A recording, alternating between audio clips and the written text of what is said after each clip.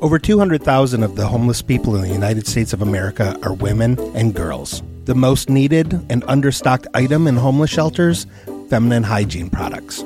Joy Road Media is proud to tell you about the Clean Love Project. The Clean Love Project's mission is to help women and young girls feel clean, loved, and empowered by distributing Clean Love kits to alleviate their hygiene needs. Go to thecleanloveproject.org to find out how you can help. The Clean Love Project focuses on the Metro Detroit area, but it also distributes kits worldwide.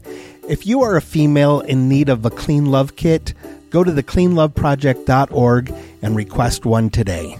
Joy Road Media is a proud supporter of the Clean Love Project at thecleanloveproject.org.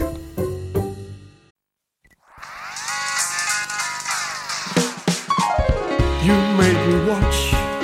Why'd you make me watch this? You made me watch something I didn't like.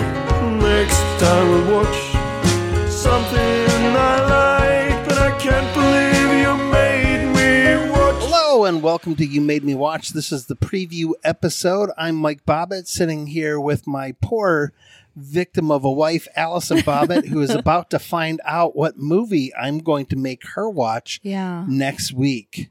I'm nervous because I made you watch Flubber and it was terrible. Oh, this is going to be worse than Flubber. All right, well. But like how you feel about Flubber, I'm sure I will feel this way about this movie, even though I probably have not seen it since the 80s. Oh, no.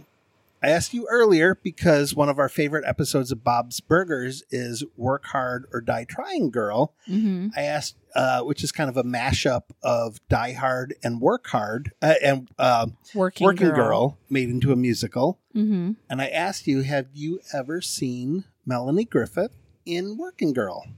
And I have not. So that would be perfect for the podcast, wouldn't it? It would. Which is why we're not going to watch it. Okay. I'm going to make you watch a movie that came out before that. Okay. Possibly one of the first movies in Melanie Griffith's career. Although I think she did movies when she was much, much younger. She did. She was a child star. Oh, she was a child star? Okay. Then not. This is a movie called Cherry 2000. I'm sorry. What the fuck? In the future, the world has survived. Romance has not. Right, so we'll say a dinner, complete sexual encounter, optional episode in the morning, right? I gotta run this past my own lawyer. Pleasure is strictly business. But it will be possible to have the perfect mate. A Cherry 2000. Looks great. Thanks. Thoughtful. Desirable. She'll never run out on him. Just short out. I'm sorry, kid. Total internal meltdown. Now you got her basic memory right here. Vocal patterns, verbal, whatever. Basic voice. Don't look so glum. Your chassis out for the count, all right? You got the chip, you go in, you pick yourself out a new model, you slide it in the slot. You got yourself your girl back in a brand new frame. Give me a call if you find a Cherry. Cherry 2000. Look, my friend, you're gonna be a very old man, round in the middle and bone dry before you find one of those in these parts. That's a chance I'll just have to take. Then, the adventure begins. Why don't you hire a tracker to go into Zone 7? We got a policy against trackers in these parts. Nobody goes into Zone 7. Yeah, look at one of the original warehouses down there. Girls stacked on the shelves like pies. I'm looking for someone to go into Zone 7. I'm E. Johnson. You're not gonna find anybody better than me, mister. I'm not a machine. Do you know where they keep these babies? We call it the graveyard. It is the worst place in the zone. Well, maybe I can get in there and find this thing, but I need somebody riding shotgun in order to make it out in one piece. I want you to chase those birds till they drop. If you think it's tough to meet the right people now, wait till you go looking for a Cherry 2000. Fuck Bot the movie. What? You look angry about just watching the trailer. What the actual fuck? It's so bad. Just like the acting is like porno quality. It is. Melanie Griffith, she's like, you ain't gonna find anybody better than me, sir. Like, she goes in and out of like a shitty act. Like, what the fuck? You ain't gonna find nobody. Instead of going better than me, she's like, you ain't gonna find nobody better than me. Like, what the fuck are you doing? Oh my God, why is her hair like that? This almost sounds like it was written as a really expensive porno script that someone was like, if we made it just a PG movie, we could get it in theaters, because it's about a guy whose sex robot breaks. And they don't make that model anymore. Yeah. So he has to go into like Mad Max land to find another one. Like, what the fuck is this movie? I got to get a new vagina for my fuck droid. Oh my God. So it's literally Mad Max meets Stepford Wives. Meet my wife, R2 Do You. Oh my God. I'm so fucking mad at you right now. Based entirely on the preview, would you rather watch that or watch Streets of Fire again? Streets of Fire, probably. Yeah, Rick Moranis is in Streets of Fire. Yeah, at least there's, You look like you smelled something bad. I did this fucking movie. I'm not excited. No. I already know I'm going to hate it. Listen, I have a lot of sad movies on my list, but I know hormonally right now, I can't. it is not something that we can do. No. I have good sad movies on my list, but I know you can't do it. I needed to find a movie that would bring out zero emotions in you other than anger, rage, and disappointment. Yeah. Well, I think you hit the nail on the head. I'm going to be mad at you. Do you anticipate finding anything to like? No. Okay. I guarantee you I won't find a damn thing. Okay. Because I'll tell you this right now. The acting doesn't look good. I don't think I'll even be able to say like, well, the acting was really good. It looks like it was shot on a cell phone. And that they just were like, we'll just go out in the hills and shoot it. It just looks like they used pieces of other movie sets. Probably. Well, I can't wait to see if you end up being pleasantly surprised. Oh, I won't. Because I think your hopes couldn't be more in the gutter. They are. And I feel like I'm still going to be disappointed. Well, let's go to something positive. What are you recommending this week? What do you think I'm recommending this week? You know what? I'm going to drop in some spooky murder music. Allison's True Crime Podcast Recommendation. What murder podcast are you recommending this week? So I've been listening to Your Own Backyard, which is a podcast about the Kristen Smart murder. She was a student in the 90s. I can't remember what year it was. Doesn't matter. She was a student at Cal Poly in San Luis Obispo when Memorial Day weekend, she went to a party and never came back. Basically, the investigation was completely bungled and the prime suspect for her murder has been free, even though it's really obvious that he did it and that his parents helped him cover it up. Oh, because I know a little bit about the story. I didn't know that there was a very likely. Yes. So I had heard about it and I had sort of heard that there was a suspect, but that they couldn't really tie anything to him. Well, don't spoil anything. No. Let people listen and have it unveil itself. Yes. Yeah. The guy who did the podcast for it is from San Luis Obispo, but he was really young, probably like 8 or 9 when this happened.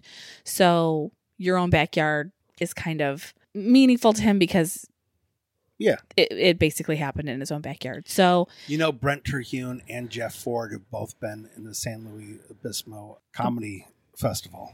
Oh, really? Do you think they might have had something? No, I don't think so. But I will say that this podcast is actually credited for re-piquing interest in the case. And one of the things that they announce at the beginning and end of every episode is they're like, Kristen Smart's family just wants everyone to know that the statute of limitations has run out on everything in this case except for murder. Anyone who calls in a tip will not be charged with any crime. So people who were afraid or who may have been afraid to report something or say what they saw or whatever out of fear of getting in trouble themselves would not, because they can't be charged with any crime. It's really, really good. And I'm not going to spoil it, but there are a lot of exciting things happening with the case now. So I definitely think you should listen to it. It's called Your Own Backyard. I'm listening to it on Spotify. Check it out. It's very interesting. And I feel like there's going to be a very satisfying ending to it. I hope so. Yeah. I can't get into your unsolved stuff. I need resolution. No, I hate it too. But it's like, I want to see like maybe someone will be able to figure it out. This is what I'm worried about with the people really being into true crime more so now than they ever have been before. I mean, there's already so many amateur detectives. Mm-hmm. I'm scared that people are going to start becoming amateur vigilantes and start saying, well, it's clearly this guy. Let's just do justice ourselves. I think that's a valid fear. It's certainly something that happens, although I don't really see like vigilantism happening in terms of like, I'm going to go kill this person or, anything like that. But there's certainly an element of, I'm going to ruin this person's life, by harassing them. Mm-hmm. And that's something that does happen in other cold cases. Although Kristen Smart's actually has been an active investigation this entire time.